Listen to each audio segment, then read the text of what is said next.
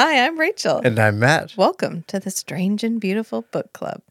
Deep Dune cut. edition. Gotta say deep cut, and then you say Dune. Dune. Dune edition.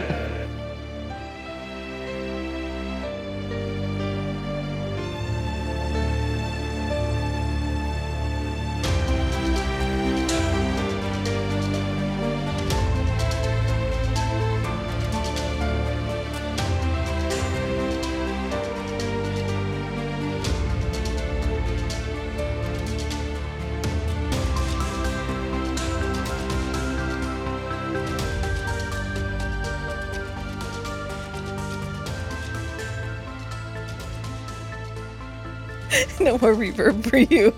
You're cut off. Welcome back, friends. Hi. This is going to go good, I can tell. Get over here. All right. Well, we're talking about Dune, obviously. But we're talking about the Children of Dune miniseries produced by the Syfy channel in 2003. Fucking finally! I am so excited to talk about this. I can't even begin to tell you.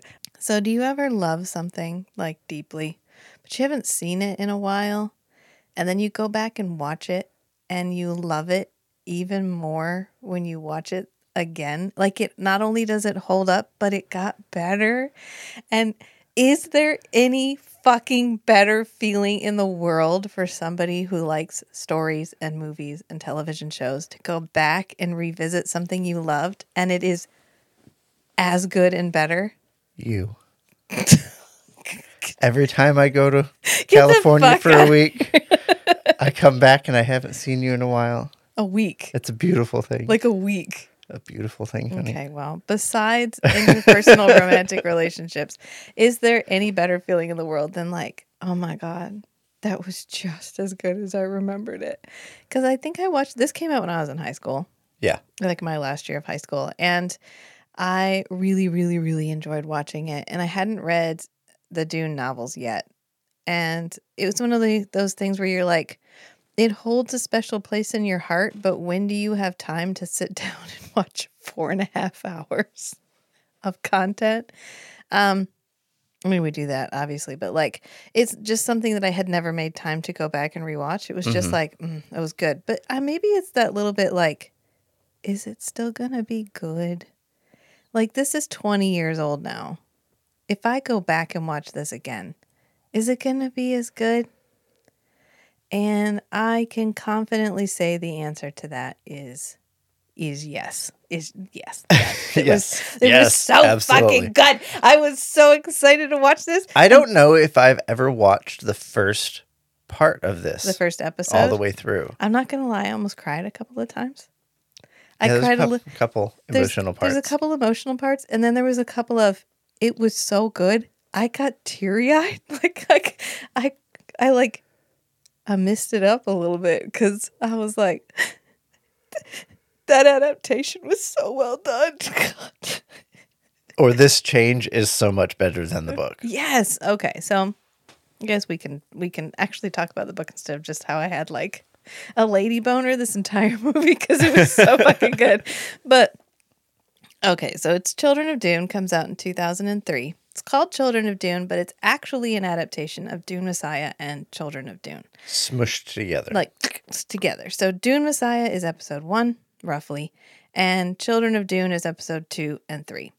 And the beauty, the charm, the genius of this format is that it lets us fold Children of Dune back into Dune Messiah. Yes, we plant seeds of Children of Dune for like the longer plot arcs. Yeah. In this episode. Yes. And but we get to maintain that continuity of here's an episode, here's an episode, here's an episode. Yeah, because if you'll remember from our discussion about the Syfy's adaptation of Dune, Irulan gets an expanded role.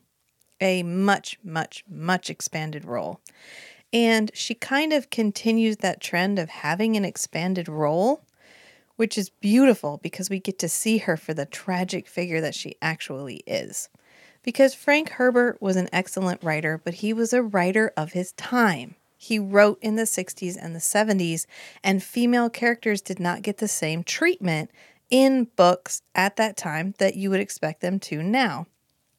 So you have these tailor-made, just like great female characters. You have Irulan, who's this tragic, was slated to be the ruler of the universe, married the ruler of the universe, is desperately in love with the ruler of the universe, and he could not give less of a shit about her. And then you have Chani, who is this beautiful, strong, independent, like intelligent character. And both of them actually get the attention they deserve. And then Alia doesn't get to just be that weird girl who couldn't hold on to her own head. Like, she actually gets to have like I was a person and shit happened to me. And from my point of view, Alia is actually one of the most tragic figures in all of Dune. Paul, tragic, of course. But at least his mother cared for him his entire childhood. He got a childhood. Alia got born kind of like, well, I got pregnant because I thought maybe the Duke would like to have another one. And then, oopsies, he kind of died. You remind me of the Duke. I don't even want to look at you. I'm outsies. So Alia had no mom, had no childhood, had no family, had nothing. She had Paul, and Paul only had his vision of the future and Chani, and that was it. And I think that the way they treat the plot lines in this miniseries absolutely gives those characters the justice they deserve. Justice they deserve in like the treatment they deserve, not the justice like the things that happen to them. And to balance that out for like the amount of storytelling time they have is we drop a lot of the background plotting. So we don't see like the whole plot with Elric, the navigator, the spice and navigator. Sytail and Irulan. They have communication ahead of time, planning this whole thing. In the book. Yeah, there's a lot of meetings and we talking. pretty much just drop that and we only hint at it. Yeah, which is fine. And it's fine. It's fucking fine. It's exactly what you needed to do. If you put every single, hey, let's put people in a room and have a conversation in this that you had in the book, it'd be like, first it'd be like 50 hours long, and it'd be like watching paint dry. Like, you can read that, but I don't want to watch that. So we get a real granular look at all of the plots in the book. We don't in the miniseries, but I think they do a good enough job of implying that there's lots going on. Yeah. There's Korba, who is actually plotting against him. There's actually, it's not Irulan, because we gave Irulan that expanded role. We've got to keep her as a tragic figure. She doesn't get to plot against. She doesn't get to plot against him. And this is a him. seed that we get to plant from Children of Dune, where we have Wencencia, Irulan's sister, who's plotting in Children of Dune. Right. She shows up in Children of Dune, and she's sort of like she's a plot wedge. Let's face it. That's not his finest moment. She's a scheming member of royalty. Yeah. Who's not particularly valuable, as a person. It's a way to get Farad'n in the story. Yeah. And it's very obvious it's a way to get. She doesn't feel meaningful in and of herself, because she just shows up long enough to tell you some of her plots, and then she disappears, then she pops back up long enough to get kicked off of her own planet because of the shit that she did. And even in the book, she's a very shallow character. Yeah, I mean, in the book, she's a shallow character. Yeah. But when we did this adaptation, they fold Wencencia all the way back. So she's part of the Gola plot. She's part of the plot to kill Muad'Dib from the very beginning. And we actually get to see, her dad died and Muad'Dib didn't come. He sent Irulan, but nobody else came either. And she's pissed. And she's pissed. So we get we get motivation. Now it's personal. Now we get our motivation. And we get she's going to be working for years and years and years. Right. She's grooming Farad'n to be the emperor when all of her plans succeed.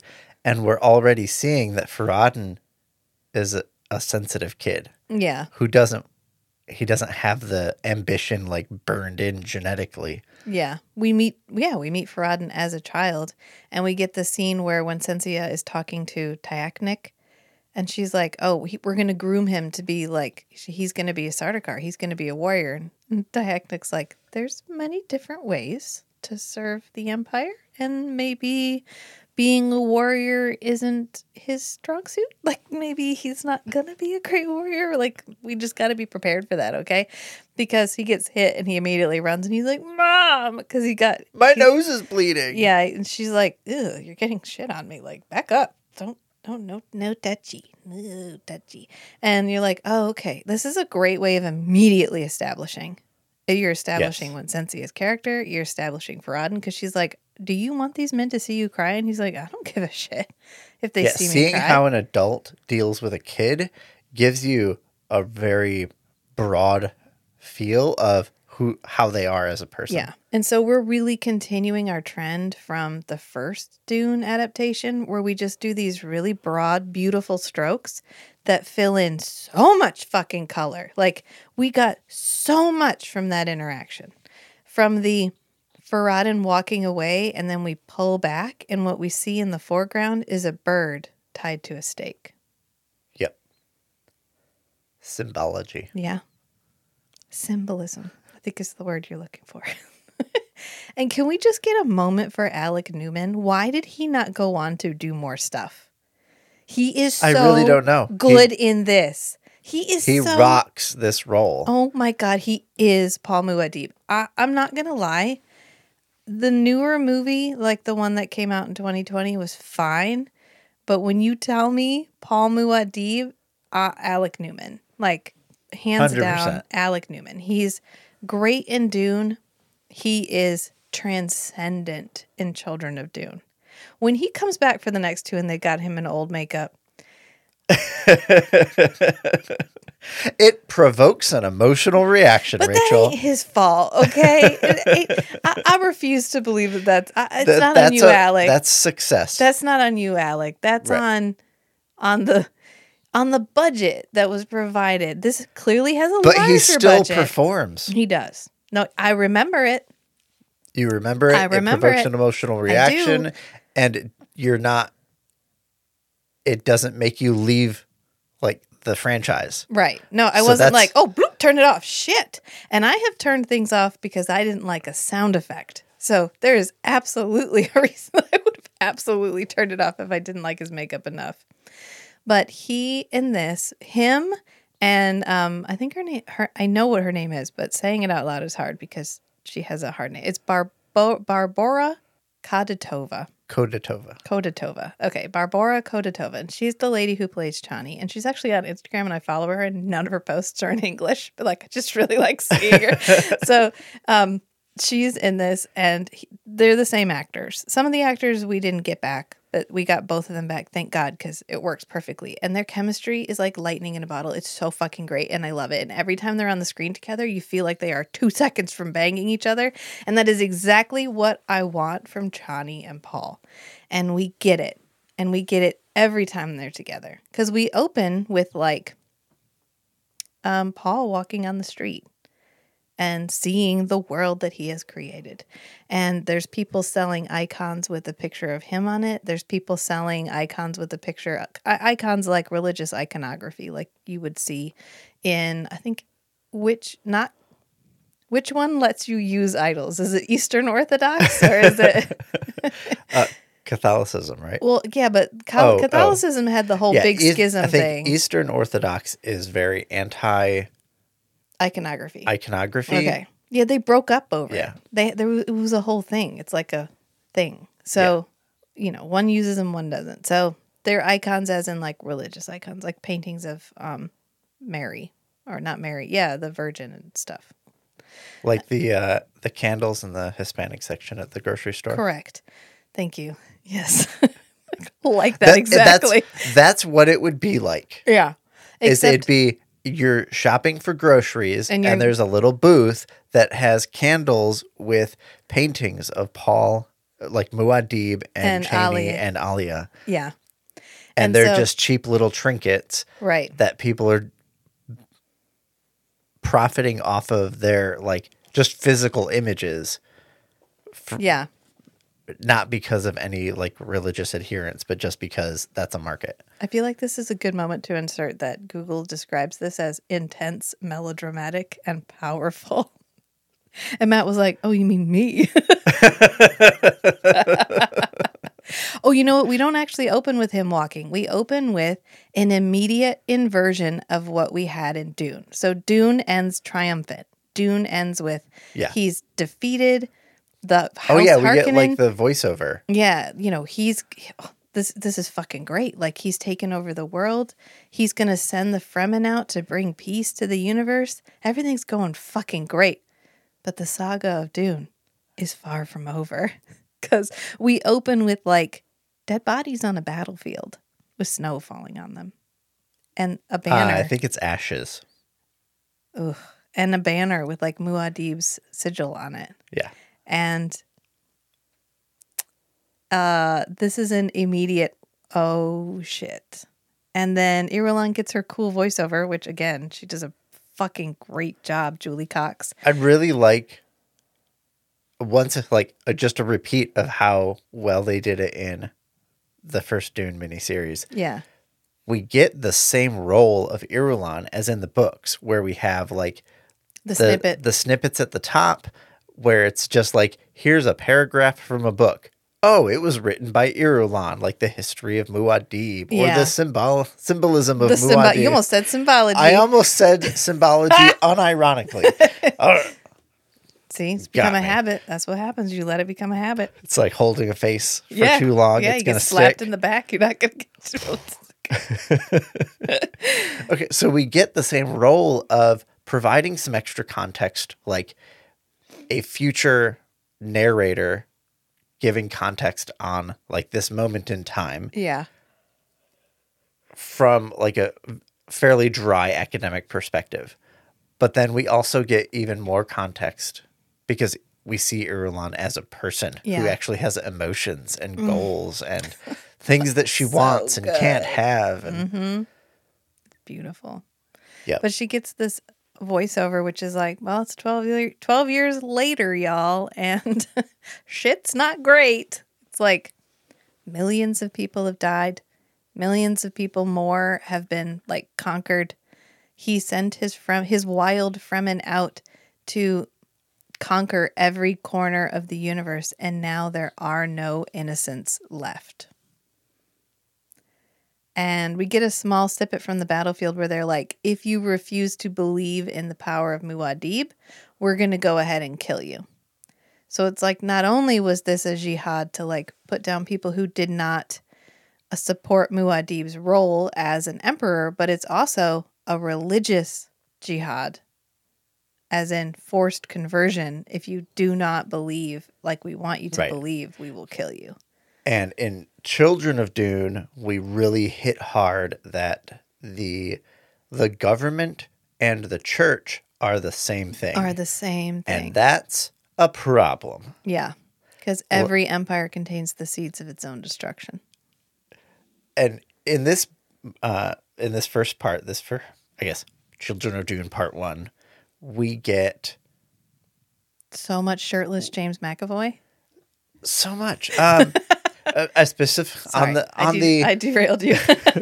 It's just what popped into my head. I was like, on the subject of religion and government combined, or I guess religion and the state, we specifically have a meeting with Paul and Alia and the other major actors about a constitution. And are we going to have a constitution? And Paul is like, no, we don't want to have a like formalized constitution, because as soon as you write down the laws,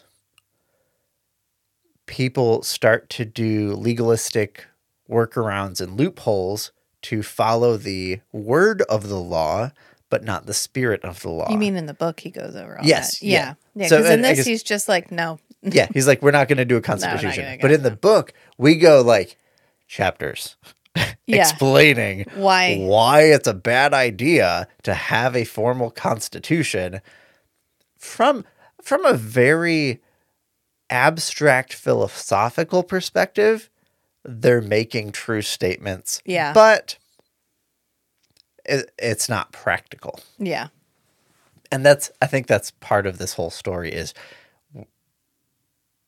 the difference between like theoretically ideal situations and practical situations. Yeah. And people are either too far on one side or the other. And that's what causes a lot of the problems. Yeah. And we eliminate a lot of that discussion, which is actually quite fine. It's fine. It's fine. I love the book as much as I love the book. I fucking love the book. Of course, I fucking love the book. I say that every time we talk about Dune Messiah. But is it wordy? My God, it's so wordy. So, yeah, of course, I don't mind reading that discussion. I'm like, oh, yeah, good point. That's a valid point. Thank you, Paul. I really appreciate that. But if I had to watch that, I would die. It'd be like watching paint dry. I don't want to watch people have a discussion. I don't want to watch people have a debate. If you want to watch people have a dry philosophical treatise on the pros and cons of a formalized constitution with rules and laws and stuff like that, there's hundreds of hours of that on YouTube. Yeah. Go watch that. I think he literally just says we cannot allow the Atreides to be contaminated with the chaos of democracy. That's what Alia says. Yeah. Yeah. And then he goes, well, she knows my mind. No to constitutions. Because they're like, well, let's just make one like a pretty one. We'll put it on pretty letterhead. We'll write some flowery words that mean nothing. And then they'll feel like they got something. And he's like, nope. Not even a placebo. No, thank you. And we move. So we immediately get like, oh shit. The jihad grew out of his, not out of his control because he knew this was coming. He made it as small as possible. But the jihad was not what everyone thought it was going to be. Right. And his rule is not what everyone hoped it was going to be. And yes, he has conquered the whole known universe, but now he is literally like a god emperor. Right. And because the whole government religion is combined, the governmental actions are the product of a religious movement. Yeah. And so he can't make like governmental statements about how the religious movement acts. And we set all that up in the first half hour. Yeah. It's like brush, here you go. Because it's like, here's some corpses covered in ash. Here's some people getting murdered because they refuse to convert. Here's Paul walking around and he steps in a motherfucking puddle on a desert planet. And then a skull rolls through the puddle and he's just like, oh, what have I done? And then he goes back and Alia is giving a speech and everyone's like, yay, Muad'Dib. Yeah, Muad'Dib's the greatest. And we get the jihad was shit. Dune has changed immeasurably. Alia and Paul are religious icons and Paul ain't happy about it. And we get all of that in like a whoop, here we go. Yep. And that is the mark to me of an excellent adaptation is nothing about the spirit of the book was changed. I think we need to call out the showrunner and the writers. Oh, good point. Let's see who they are. So it's directed by a guy named Greg Yaitanes, Yaitanes. And it doesn't look like he has any movie credits, but he is a director of 3 of the episodes of House of the Dragon, and he's a co-executive producer. He apparently directed the finale, which everybody loved. I didn't watch it, but I hear good things. And it's got Matt Smith in it, so maybe someday we'll watch it. I don't know. Maybe 30 years from now, which is our usual timeline. we can do a whole series on Game of Thrones from a vintage perspective. Oh my God. I'd have to get Kate in on it. She'd die. But anyway, so this guy he's gone on. He's still working and he's gone on to do some pretty big name stuff. So we don't get the same director because the director from the first miniseries is John Harrison, but he comes back as our writer. So he's a writer on the first one and he's the writer on the second one, teleplay. Right. And this one, screenplay wise, just like narrative weaving wise, way more work Yeah. than Dune the book. And he still fucking crushes it. But this one is not filmed like a music video. Remember, the first one is a little bit like, it's good, but in order to kind of fudge some of the, what I think were probably budget pitfalls, budget constraints, we did a lot with lighting. Yes. So we did a lot of like, a lot of very dramatic lighting. We don't get the same dramatic lighting in this one. I don't feel like it lacks anything. I think it makes... So we changed the eyes too. So the eyes are not the same blue. Because remember in the first one, they're like... Right, they're contact lenses now. Yeah, they're just... Their eyes look blue. They look like they just have really... Blue irises. They don't have like the blue on blue, like the bad eyes or whatever. So we ditched that. And what I think it does actually for me is the first one ends up feeling more mystical. Mm-hmm. Because we had the bigger eyes. We had more like... Ooh, dramatic rock star lighting. Dramatic fucking rock star lighting. And then we get to this one and it feels like the West Wing set on a desert planet. Which I think is the right feel. Yeah, it's great. I don't think it would have worked because the first one is so... Dune is not a complicated story. Dune itself is not. It's a mythological story. It's a mythological story. It is a single thrust. It is a boy becomes a king, saves the universe. That is Dune. Yeah. And then from Dune, shit hits the motherfucking fan. And there is absolutely no way thematically that Dune matches the next books. And I think that's probably why people feel cheated when they move on, because you want that same clear single thrust simplicity that you get from Dune, and you don't get it. It's not the same. Right. This is Dune meets the real world. This is like a child grows up. The boy emperor grows up. He's 17 in Dune when he takes over the world. And by the time he's in Dune Messiah, he's almost 30. He's grown up. The world has gotten bigger. He sees more. Think of how clear and single thrust and simple the world felt at 17. And then how different the world feels at 29. And the books grow with him. And it's perfect and it's intentional and I love it. And I think that's why thematically it works, that this is far more serious feeling. This feels like a political drama with a little bit of mystical overtones. Dune Heretic is political drama. Dune Messiah. Dune Messiah. Yeah. Yeah. So the eyes are different. And then the music. We got a budget, y'all. We could do CG. So the CG is way better. I mean, it's 2003. So keep them expectations right where they need to be. But it is way better. And Brian Tyler writes the music. So I was going to bring up Brian Tyler first. Because as the most, I think, personally impactful part of this content, especially for Rachel, it's the soundtrack. I love the soundtrack so much. So as we were watching this, I was like, oh, this song. Yep, I've heard this so many times, riding in the car with Rachel, listening to one of her mixed CDs. You don't need to call me out like that. And to be frank, well, I'm not frank. To be Hi, Frank. honest, a couple of the scenes, the music is really overshadowing like the set.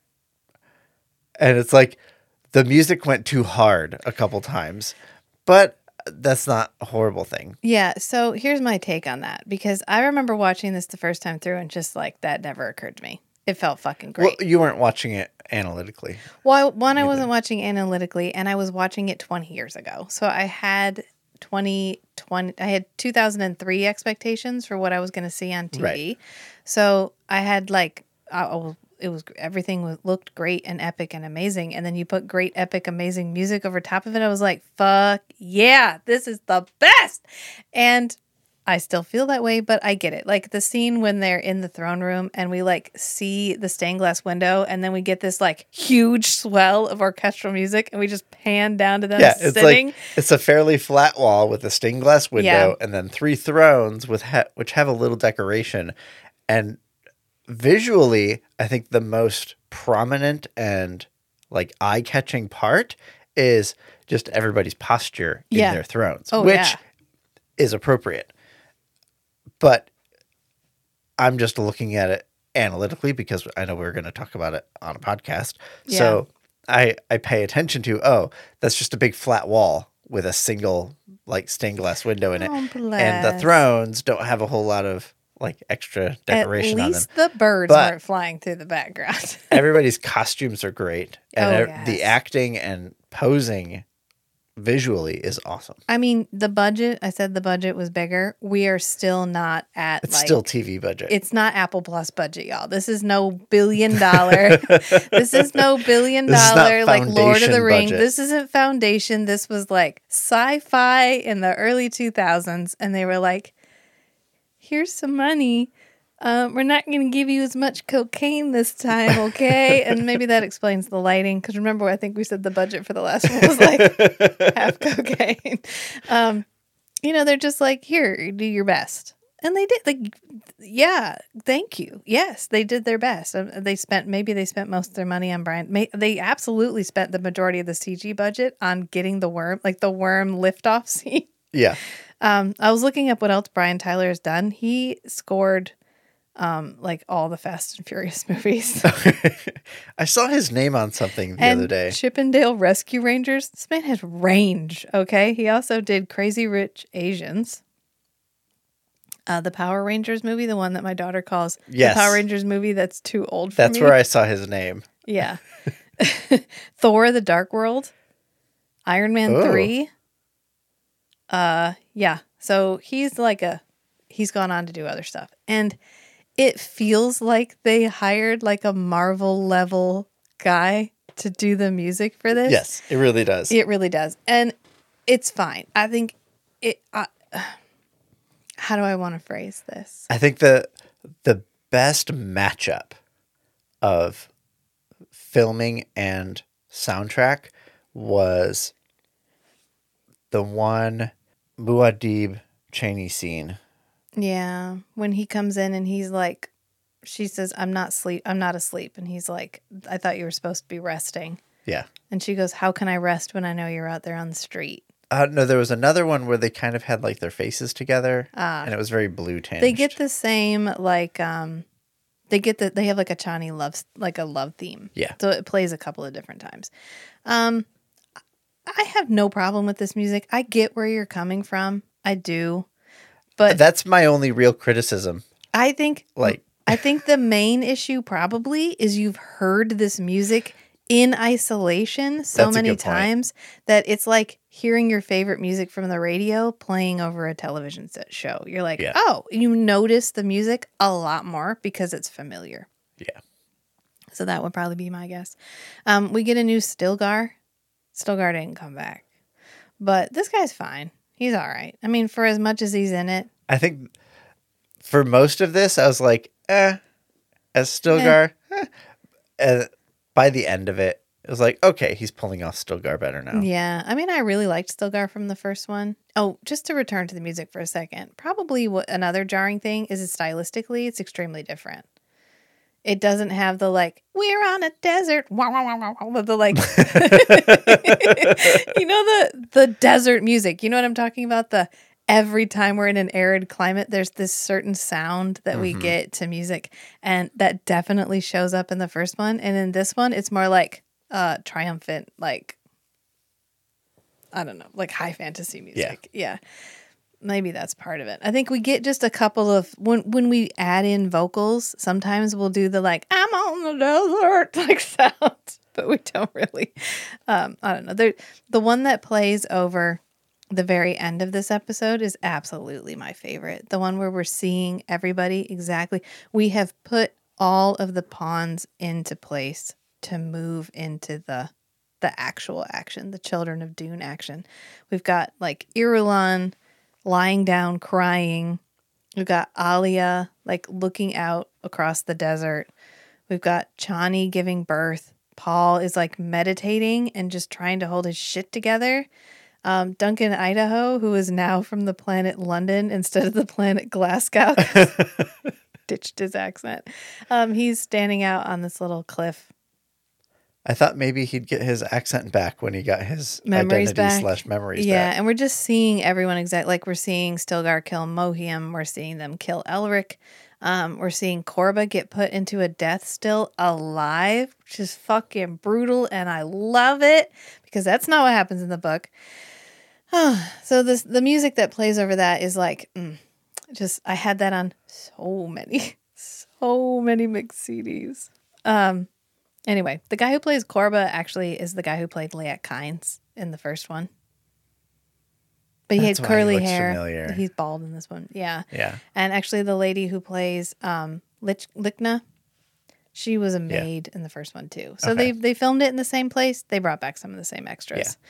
So We got the same Othium.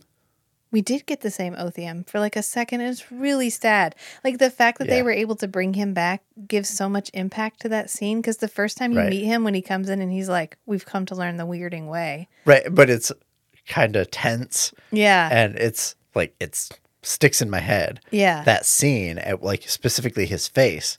So I was like, oh no, I know we meet Othium again.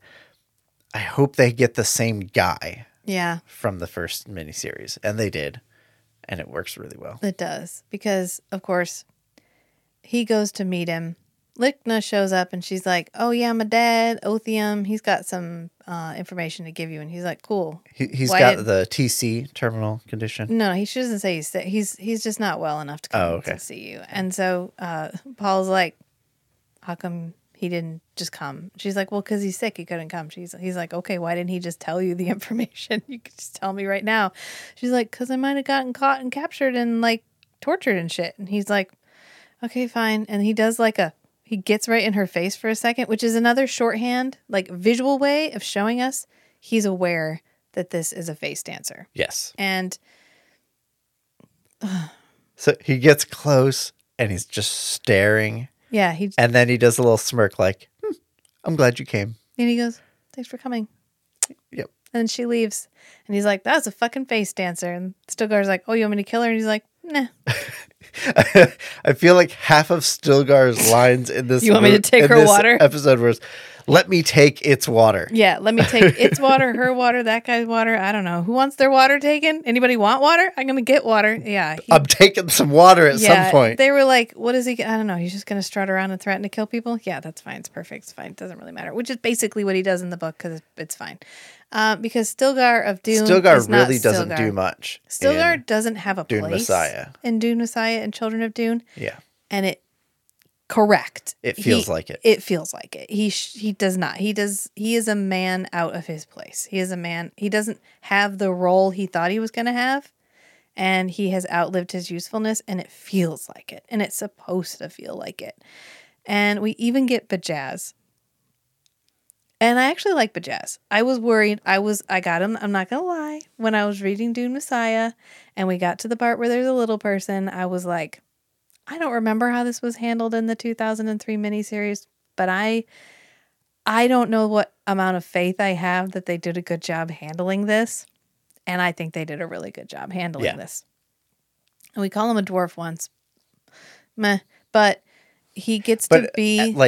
At the time, dwarfism was the correct technical term. Yeah. And there's I forget the linguistic term, but there's a trend where you have clinical language to describe things using some new-ish word that doesn't have any baggage in the culture.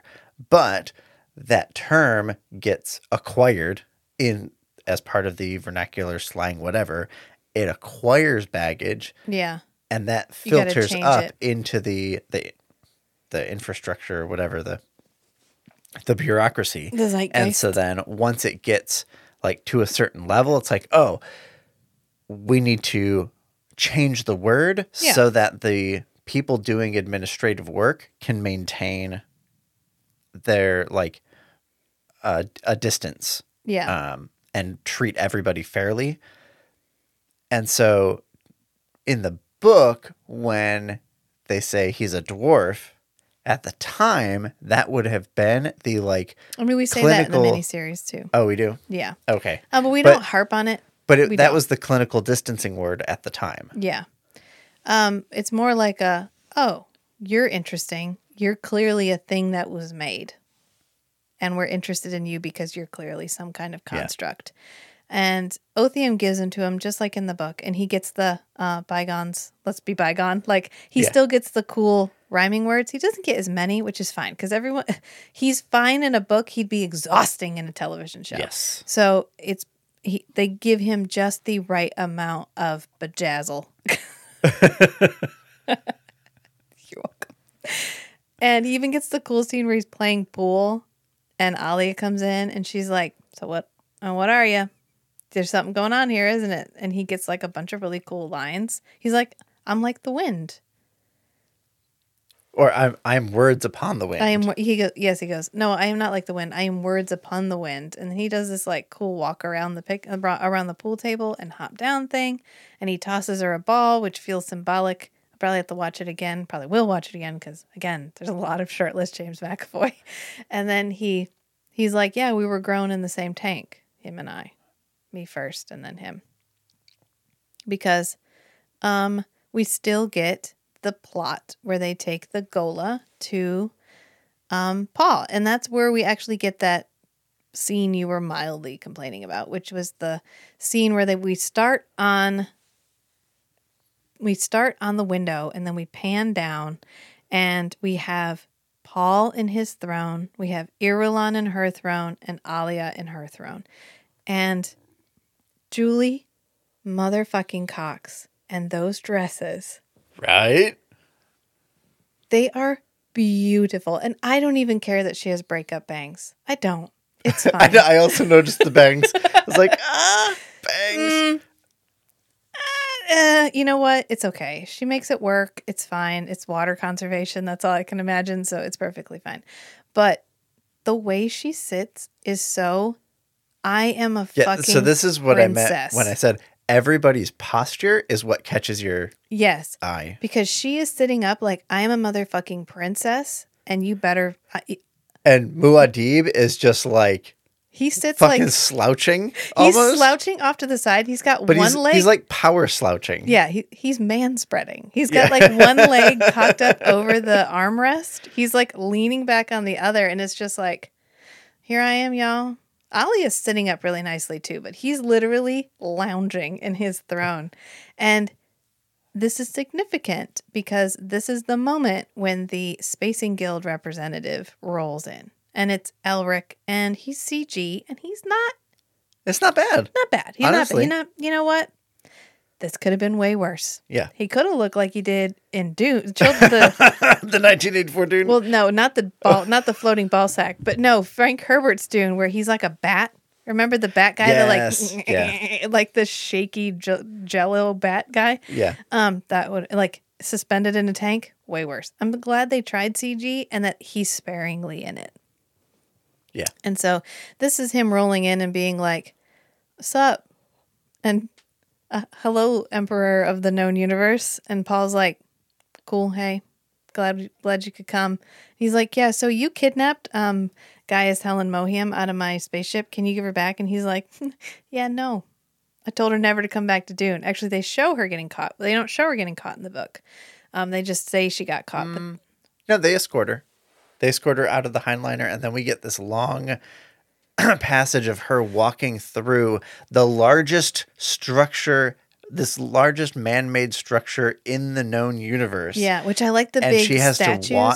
She has to walk through Yeah. all of these giant rooms full of art. Yeah. Like supporting the mythology of Muad'Dib as emperor. Yeah. And then going through door after door after door after door. And then her being like, I'm an old woman and you made me fucking walk here. What the hell do you want? Just, if you're going to execute me, kill me now. Yeah. I can't walk any farther. And we skip all that. I like how they design that because it's kind of described in the book, but it's not super described. But I like how they put the like, it looks like a temple. Mm-hmm. It looks really cool. So Elric is like, well, okay, fine. Like, she knew the risk, whatever. We got you a present though. And so this is when Duncan walks up, and this is not the same actor. We didn't get the same actor back. And it's fine. It's fine. And Duncan, Idaho no longer has a Scottish accent, because I think we made a crack in the first one about how he was from Planet Glasgow because he has a Scottish accent. He sounds like he's from London. I like this guy. I think he does a really good job. He gets a line when he's talking to Alia where she says, "What do you see with those eyes?" Which doesn't make as much sense when he doesn't have the Twi'lek suit eyes. Right. But it's fine. It's cool. You get it. And he goes, "The same thing as everybody else." And it's delivered like perfect. It's exactly how I want it. Mm-hmm. And he does a really good job being. I'm not so sure. I wish there was a way we could have illustrated that moment when he remembers who he is, instead of just being like, "Oh, do you remember now?" "Yep, I remember my childhood and shit." Because basically, Right, because we could have had a montage. We could have had like a whoosh, like a quick flash of like him remembering other things. Yeah, like happened. a quick just life flashes before your eyes kind of thing. We could have had. Instead, it's like, am I going to stab Paul? Nope, I'm going to kill Bajaz because now I know who I am. And they're like, shit, he knows who he is. And I mean, it's fine. In the book, when that happens, they're like, fucking yes. Well, I mean, they do that. They do that. But I just wish there was a way they could have been more. Oh, conveyed it better. You conveyed it visually. Yeah. It's fine. It's like my complaints are minor and petty. It is literally just, well, I didn't feel that. Right. If you want the depth, read the book. Yeah. Maybe. I mean, it's fine. You get it. He expresses, I'm actually Duncan now. And Sidetail, who is standing there with a knife over some babies, is like, fucking yes! I knew we could bring you all the way back. And Paul's like, was this your whole thing all along? He's like, why can't I have more than one motive? Two things can be true. I could be here to kill your children and bring Duncan back. Oh, that scene at the end. The whole birth scene at the end. Because he knows he's saying goodbye to Chani. And she's like, why do I feel like we're running out of time? And he says, we have eternity. And she says, no, you have eternity. I only have now. And we go from there to them. He's like, let's go to the desert. Let's have our children out in the desert. And so they go out into the desert. And she gets this really melancholy moment where she's like poking a scorpion. And she's like, I used to hunt these for fun when I was a child. And it's amazing what simple pleasures you have as a child. But now the desert is going, and the simple pleasures are going with it. Which sums up a whole lot of the whole message of the book. I love how empathic Chani is portrayed in this, because Duncan comes out and she's like, are you afraid to be Duncan? Are you afraid of his memories? And he's like, well, I'm afraid that the memories aren't real, that they've given them to me, that these are implants. And she's like, there will come a time where you will know. And it's true. That's exactly what happens. Because, of course, she's supposed to be slightly psychic, too. So she is aware, sort of tangentially, that time is running out. But not in the same way that Paul is. Because Paul knows this is it. These are his last moments with Chani. And their love story is absolutely my favorite thing about the first two books.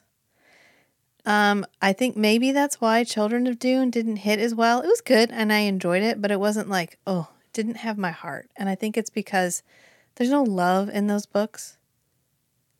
As soon as Leto finds the lady that he's like, oh, she's supposed to be my Chani, he's like, ugh, gross, never mind. And he just takes another path because it's not worth it. And I like Dune Messiah, but I do not like that Paul does not go to Chani at any point when she's... This is the best, change in the adaptation. This is a change, and it is a necessary change. I think for the, man of the 1970s, when Dune Messiah came out, I can't be with my woman because I can't see her in pain, and I also can't see her vagina when it's not for sex, so I can't go into the birthing chamber. The place is not for me. And then I can't be with her because she's going to die in childbirth, but this is a risk I'm willing to take. It's like, well, what about Chani? Chani had to go through all of that pain and all of that without Paul. And then she had to die, never seeing him ever again. I apparently had strong feelings about that. They all came out at once, and I'm really sorry. I mean, I've had a child. I've had multiple children, and I had one of them accidentally, naturally, like through no intention of my own. And I mean, Matt was with me the whole time. And that was a key part of getting through the accidental natural birth, was like, Matt was right there with me. And I can't imagine being like, is Matt out in the other room reading a book? Are you fucking serious right now?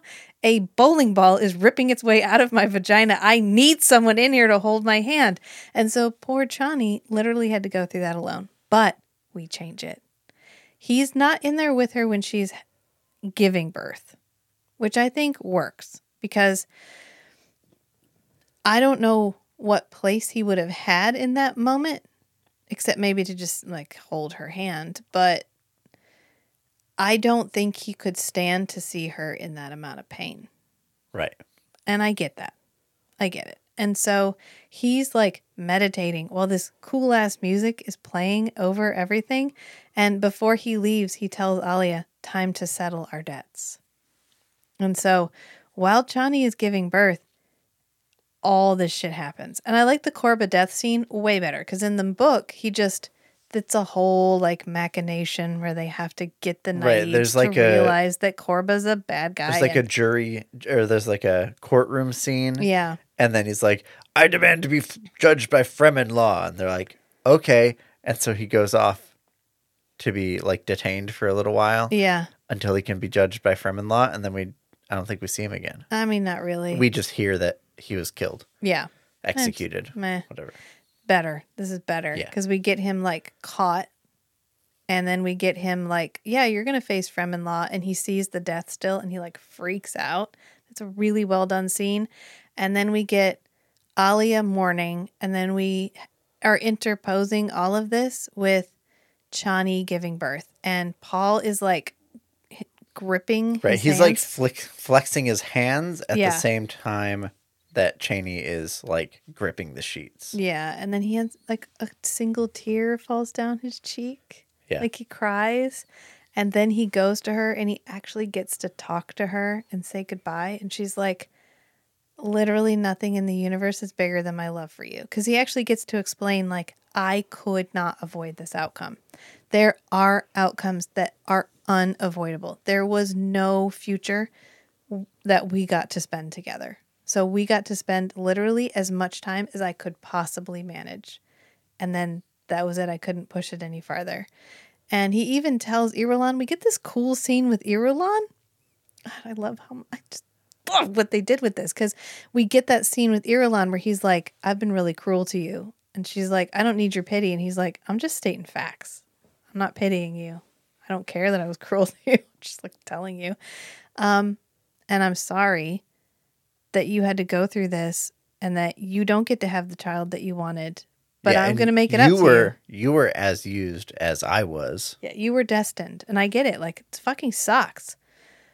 Neither one of us had any choices. And, like, it fucking sucks. And I get it. And he actually kisses her. And she gets this, like a real full kiss. And then she's like, like that was the cruelest thing you ever could have done, was give me a taste of what could have been. Right. Yeah. And then we find out they were dating in real life. Yeah, Julie Cox and Alec Newman were dating. But you believe Irulan loved him. Yeah. But could never have him.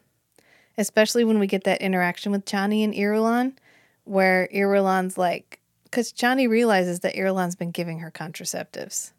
And so Chani shows up and she's like, about to cut her. You son of a bitch. And Irulan's like, well, I mean, it should be my right to bear the royal heir. And she's like, he's never going to do that. Like, give it up, girl. And Irulan says, you are not the only one who loves him. And Chani's like, oh, I know. But I'm the only one he loves. I love how Chani could have been a petty character, because she's in a position where she has to share her husband with everybody, including a wife, even though he never does his husbandly duties for Irulan, there's still the public perception that Chani is like, she's the side piece. She's the main piece, but sociologically speaking, she's the Right. side piece. And right. yet, Legally speaking. and Chani could not give a shit. She's like, I have what I want, and it's Paul. And everything else is immaterial. The lady who does Chani does a great job in this. Even though she has to wear like a weird fur leather thing. It reminded me of what were it? Holga from the Dungeons and Dragons movie. A little bit. Yeah. Yeah. I don't know. Julie Cox gets these just, oh my fucking God. These beautiful satin dresses that she's wearing are just like out of those costumes are out of this world. And then poor Barbara is in what looks like somebody bought a leather like brassiere thing. And then they were like, what did we find? They were like, I found some faux fur. It looks like it kind of matches. What fur would that be from? What animal on Dune has fur? And they're like, fuck it, just glue it on there. I don't give a shit. Including the like head wrap she wears. She wears like a headpiece where they just took that, like they cut a piece off and they were like, what do we do with this? We can't just throw it away. They're like, stick a button on it, throw it on a headband, make it a fucking hat. And so they make it a fucking hat. And then she has to wear both of these because now it's an outfit because it has the same fabric on both of them. And I just feel for her because she has to wear it in like 3 scenes. They clearly blew their money somewhere else. And it wasn't on James McAvoy's wardrobe because he's only wearing pants. It must have been on that shoulder thing that the Gola wears, the like black Mentat shoulder thing that he wears for a while. Yeah. Oh, and we ditched the whole Sensuni thing, which is fine with me.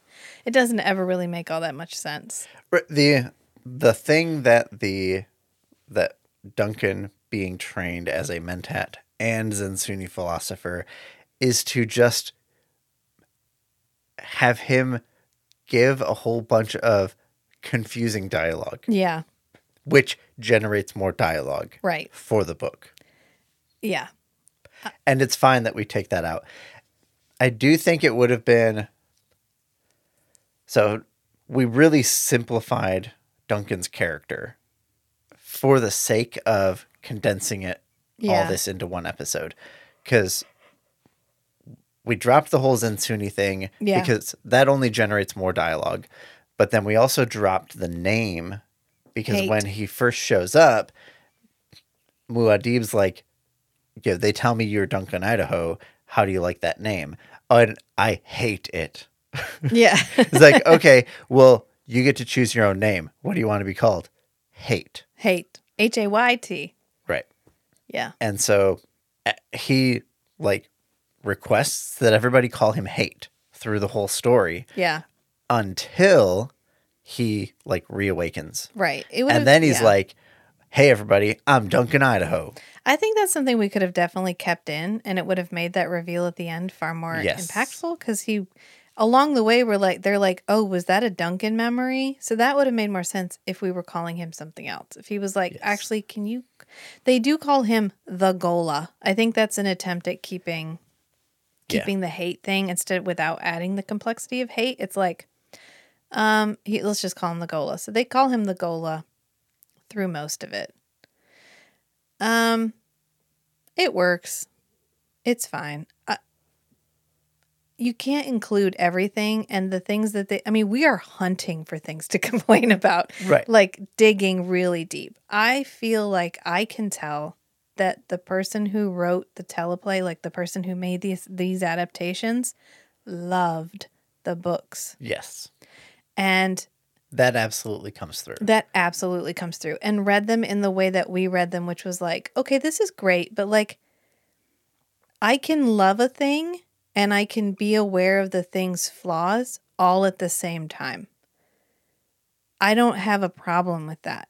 The knowledge of something's flaws, to me, is part of loving it.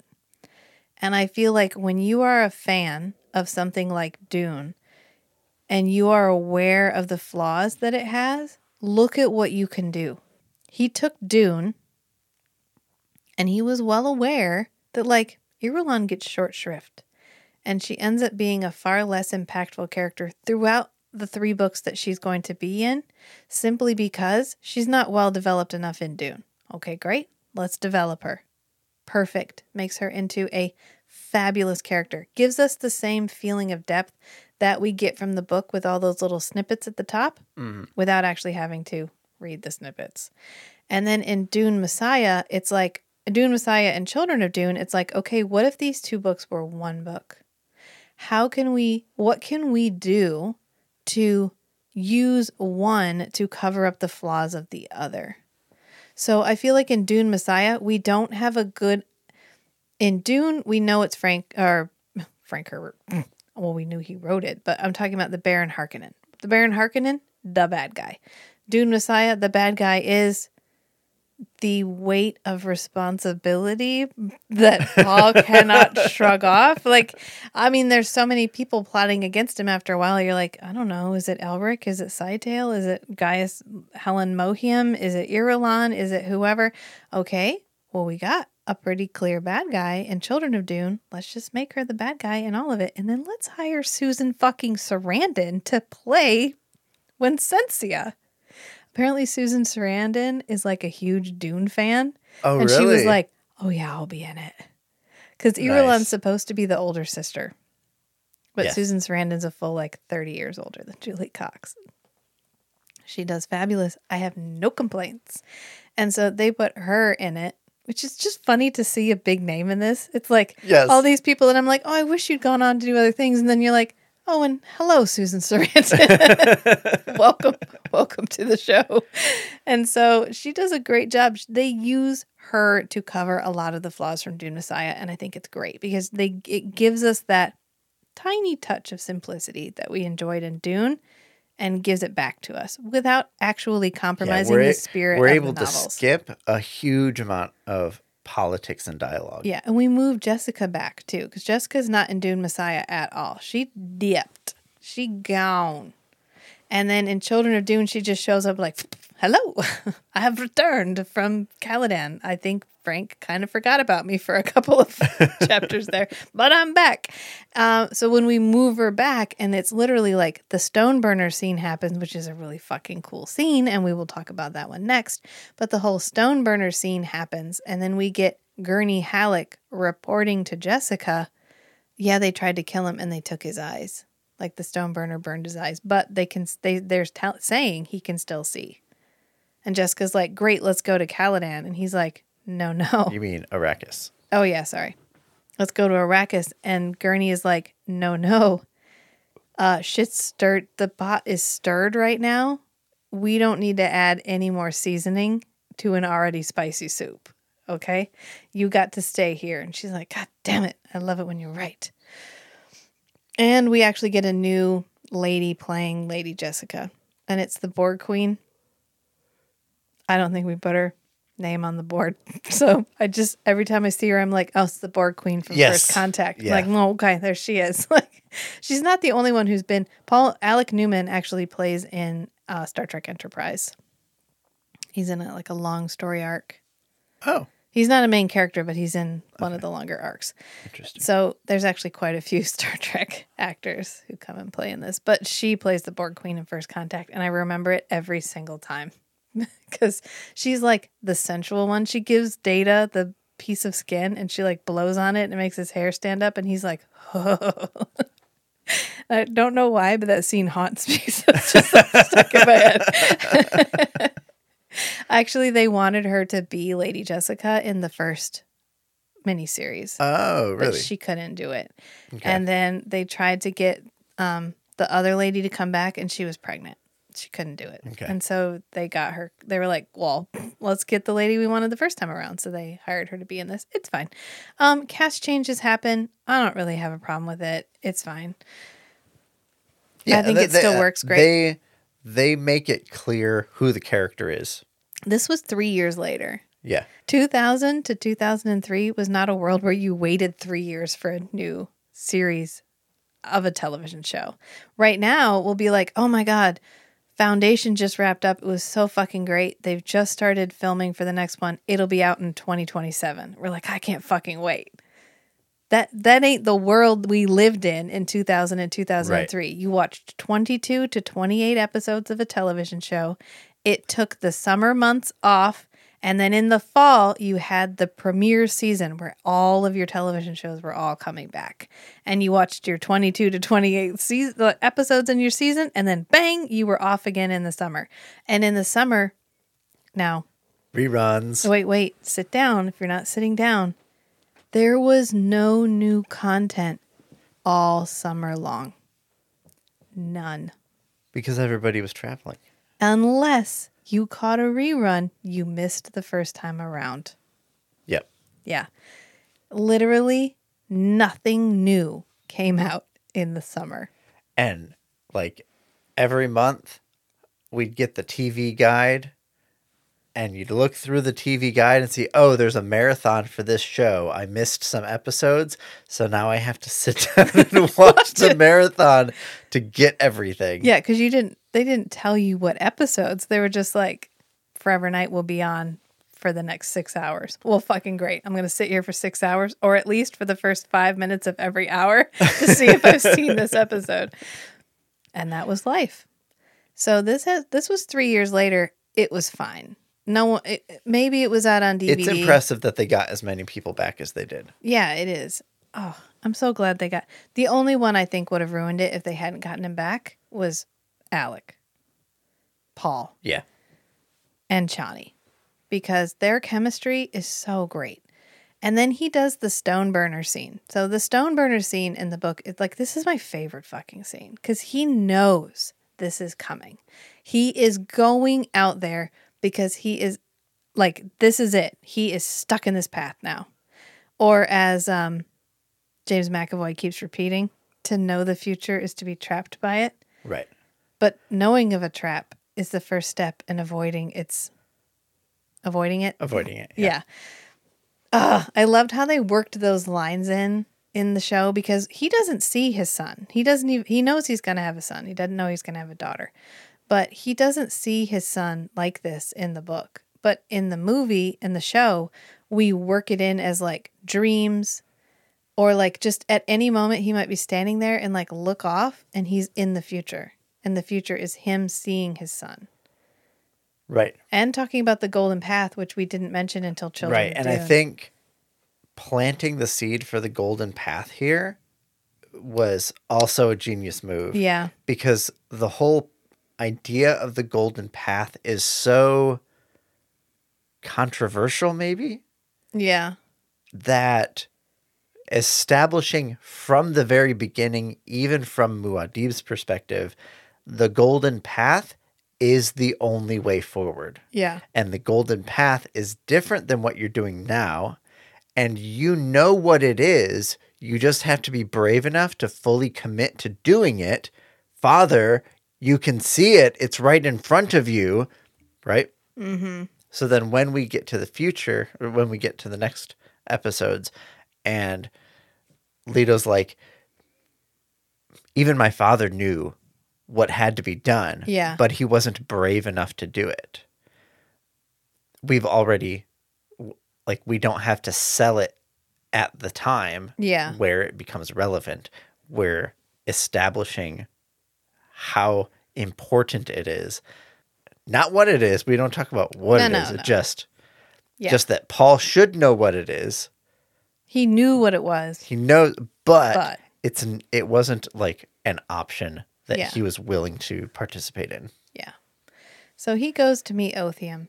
Lichna shows up. Lichna/Scytale shows up. He goes to meet Othium. Othium has the spitting disease, which I love how they portray this. He's like in bed, and it's like this phenomenal warrior. And now he's just dying in a bed. Hacking up. Yeah. Red, and he's like, like, I didn't bloody know. liquid. I didn't know if you'd come. And he's like, well, fucking yeah, you're my friend. You're my I have your Fedaykin. water debt. You're my Command fucking me. Fedaykin. He's like, you have my water debt. Like, command me. Like, tell me what to do, and I'll do it for you. Like, I'll get doctors. What do you want? And he's like, I just wanted you to know that like the Fremen are plotting against you, and like I feel really embarrassed about it because you're fucking Muad'Dib. And he's like, man, it's cool. Like, I still love you, and they embrace. Mm-hmm. And then we get Bajaz. Bajaz is like the line between enemy and there's a fine line between enemy and friend, and where that line ends, there's no beginning and no end. Yep. And you're like, oh God, geez, Bajaz. And this is when Bajaz is like, We should probably go. be gone. Yeah. He's like, let's let bygones by bygones, and we should say bye and be gone. Like, let's just go. And so he gets his little hat, and they leave. And there's like it's eerie because it's dark and there's nobody out there. Right, it's abandoned. Yeah, everyone's gone, and there's a wind, and Bajaz is And like, there's a rumble. what's that breeze? And he's like, it ain't no breeze. Oh, and we get more puddles. Yeah, puddles vibrating, and the stone burner looks really cool. Mm-hmm.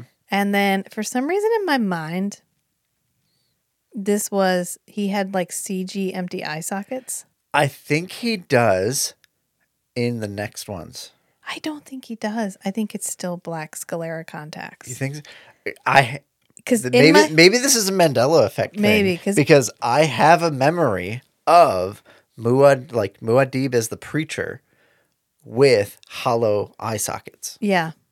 Nope. I don't think he does. I think he's still, because he, quote, loses his eyes, but probably for budget constraints, like tracking his eye and doing that would have been so expensive. Yeah.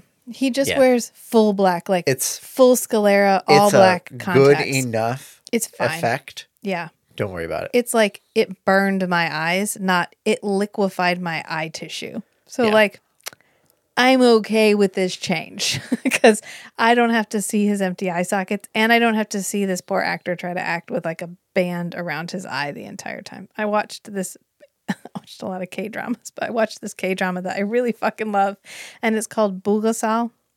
And there's a part where he gets slashed across the eye with a knife. And they're going to get better because he's a supernatural creature, but he has to wear like this band around his eyes. And it's not the best choice. Like he wears it for way too long, but he doesn't have to. He just gets the full sclera contacts, which is nice. So Chani comes back and he's in bed, and everyone's like checking in on him, making sure he's okay. She sends everybody off. And then we get this really sweet scene where he's like, I couldn't avoid this. Like it had to happen. And she's like, I'm just glad you're okay. And he's like, oh, God fucking damn it, because this is the beginning of the end. This right now is the beginning of the end. Yes, he can see what's going to happen, but it's because the future is so set in stone. He is literally just looking like a millisecond into the future. He has been cherishing every moment that he can get with Cheney before this sequence of events starts. Yeah. And he's been doing things. He's been spinning his wheels. Trying to delay when this happens. Yeah. And he mentions that with Irulan. He's like, your amateurish, like, fumbling attempts to stop Cheney from having more babies actually prolonged her life, and that's why I'm thankful. Yeah, and I'm going to keep you safe. Like I gave orders, no one is to harm you. And you're going to raise my kids. He doesn't say that, but he's like, don't worry, compensation is in the mail. The check's in the mail. Like, Check's in the mail. Check's in the fucking mail. See you never. And so he goes off to the siege, and then we get the birth scene. And then Chani dies. They get this beautiful moment together, and then she dies, and he's blind. He cannot see because what's the fucking point? As we discussed in the book review episode. Yeah.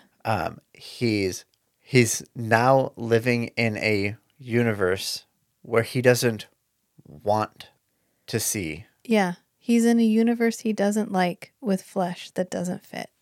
Yeah. Which is the best description of grief I have ever heard. And so he, like, subconsciously turns off his prescience. Yeah. So he can't see anymore. I don't fucking care. Because it's not worth seeing without Cheney. And he actually interacts with the babies. He doesn't interact with the babies in Dune Messiah. He does in this one. He, like, walks over, and we get...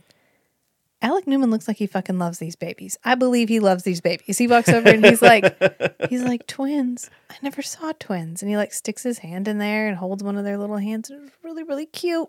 And then, of course, Sidetail shows up, and... Oh, this is when he's like, she's gone, Duncan, which is the trigger word for Duncan.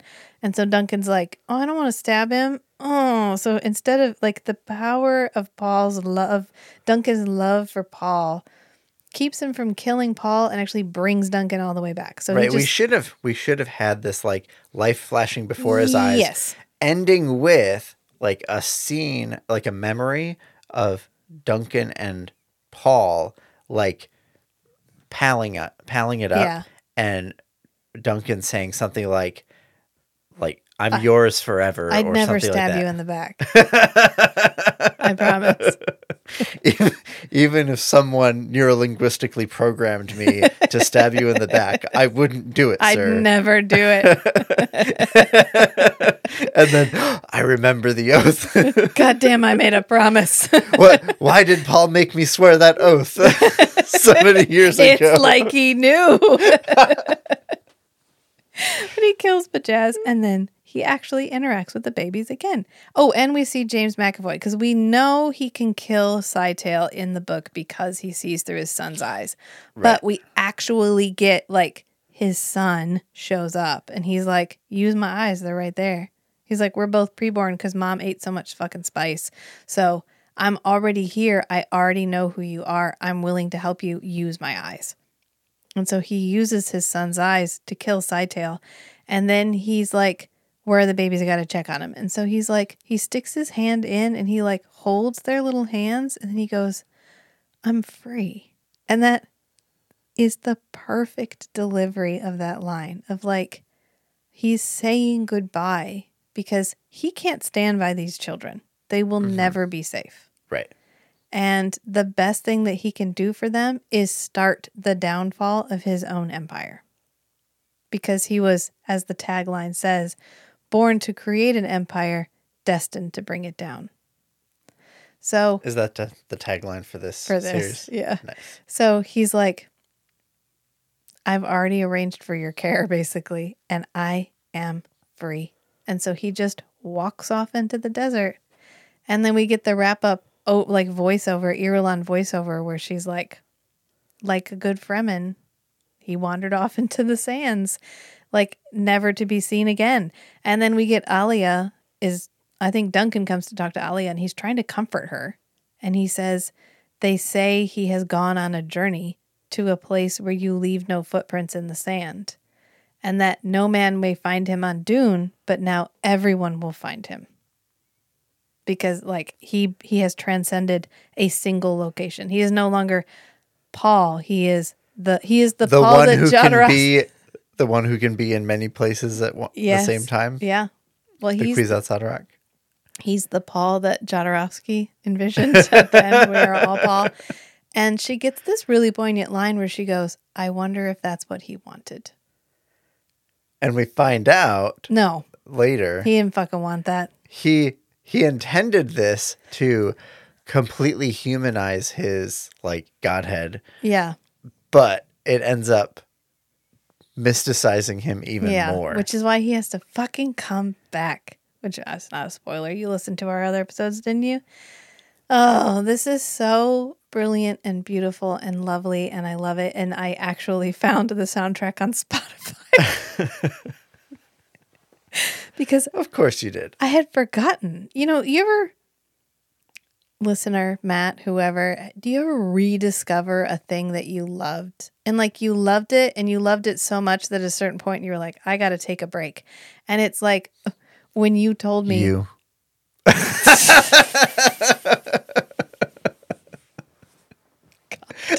I was going to make a real poignant statement, and then you were like, threw that in there. One of our Patreons said that they really appreciate Matt's ability to mix both dad jokes and double entendres. You're welcome. She was like, I hope that doesn't stir anything up. And I'm like, no, he will appreciate this praise. Pretty sure you were like, hell yeah, I can. I'm trying. I'm trying. People are noticing your effort, honey, okay? But there was a time when I was complaining about picking up the kids, and you were like, you know, someday you will put them down for the last time. And I was like, wow, really took the wind out of my like bitching sails for that, like with this one line. And so that's kind of how it feels. It's like, I don't know. Every once in a while you love a thing and you love it so deeply. You just immerse yourself in it. And then you're like, wow, I gotta come out. I gotta surface for a little while. Get some fresh air. I gotta do some other stuff. And then you just don't go back. Right. You forget about it. You forget about it. And then you're like, what was that thing? Oh, I wonder if it's still good. And you watch it and you're just like, why did I leave? This was so fucking good. That happened to me once when I had an old like desktop computer that I used for a long time, like right after high school. And then I put it away, and then it just like sat in boxes and as we moved around. And then I got it out, and does this thing even still turn on? And it turned on, and Winamp automatically opened, and it had like my whole playlist in there. And I was like, oh, fucking yes. Fucking Winamp with the like visualizer, the equalizer thing that when you could move the little pieces all around. Something like it whoops the llama's ass. I think was the tagline. But there's no substitution for that, right? There's no substitution for that. Like, you pick up the book you used to love and you read the first line and it's like, oh my fucking God, I'm home. I am home. This is brilliant. I love it. Thank you so much. I feel that way every once in a while. Like, I don't know if anybody knows this or not, but we're doing a Forever Night podcast. We're like almost done with it. But it was a show that meant a lot to me when I was in high school. For various reasons, because when you're nerdy and lonely and your parents don't understand you, literally don't actually understand you, and you don't really feel like you have a place, then vampires are kind of where you end up, because it's like, who else is lonely and doesn't have a place? Oh, monsters. Right. Okay.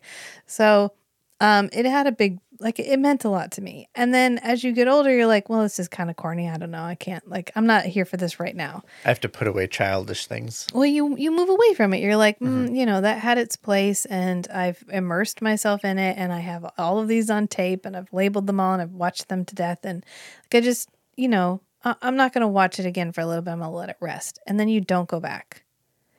And then you go back and you're like, it's not the right time, maybe.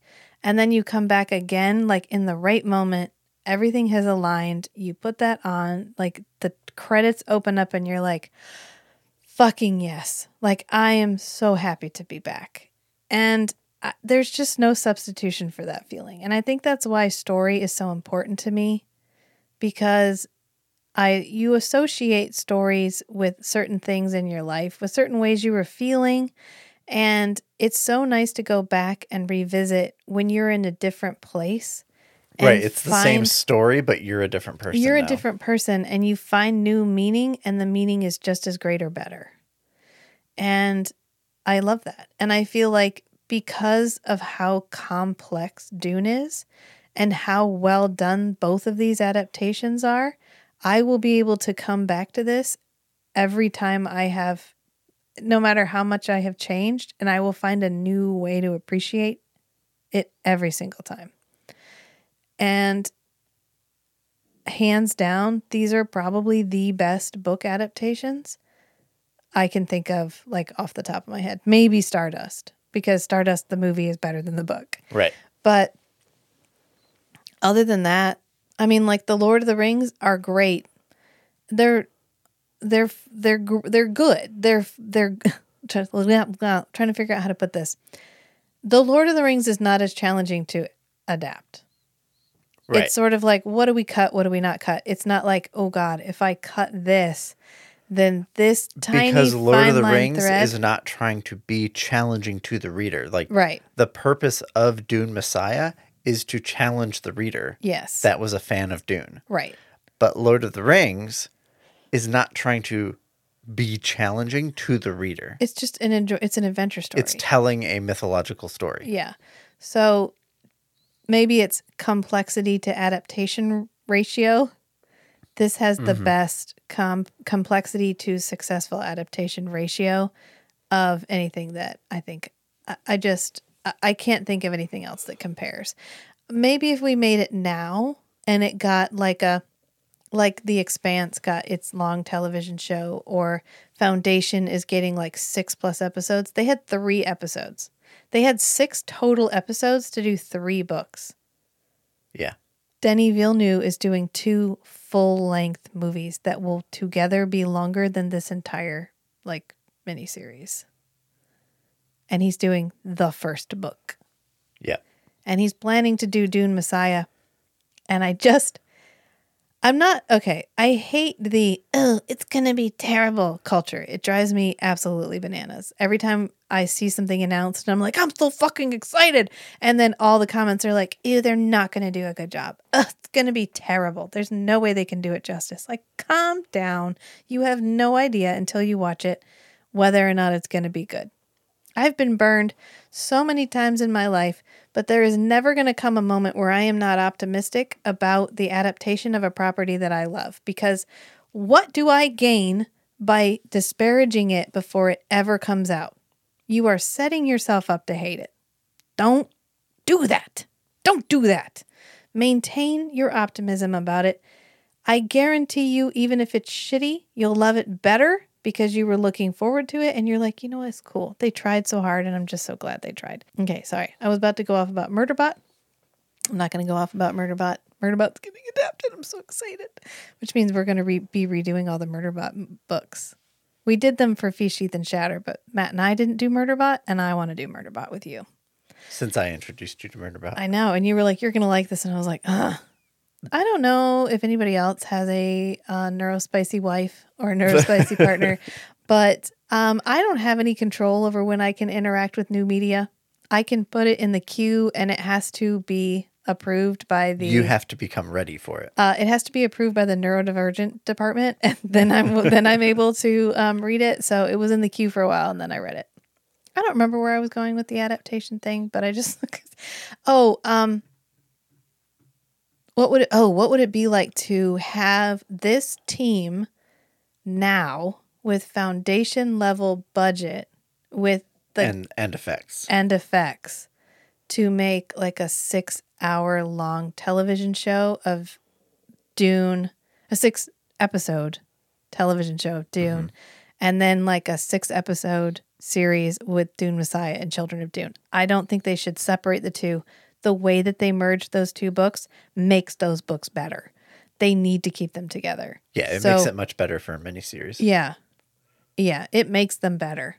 I like the story better in the miniseries. I like the story just fine in the books.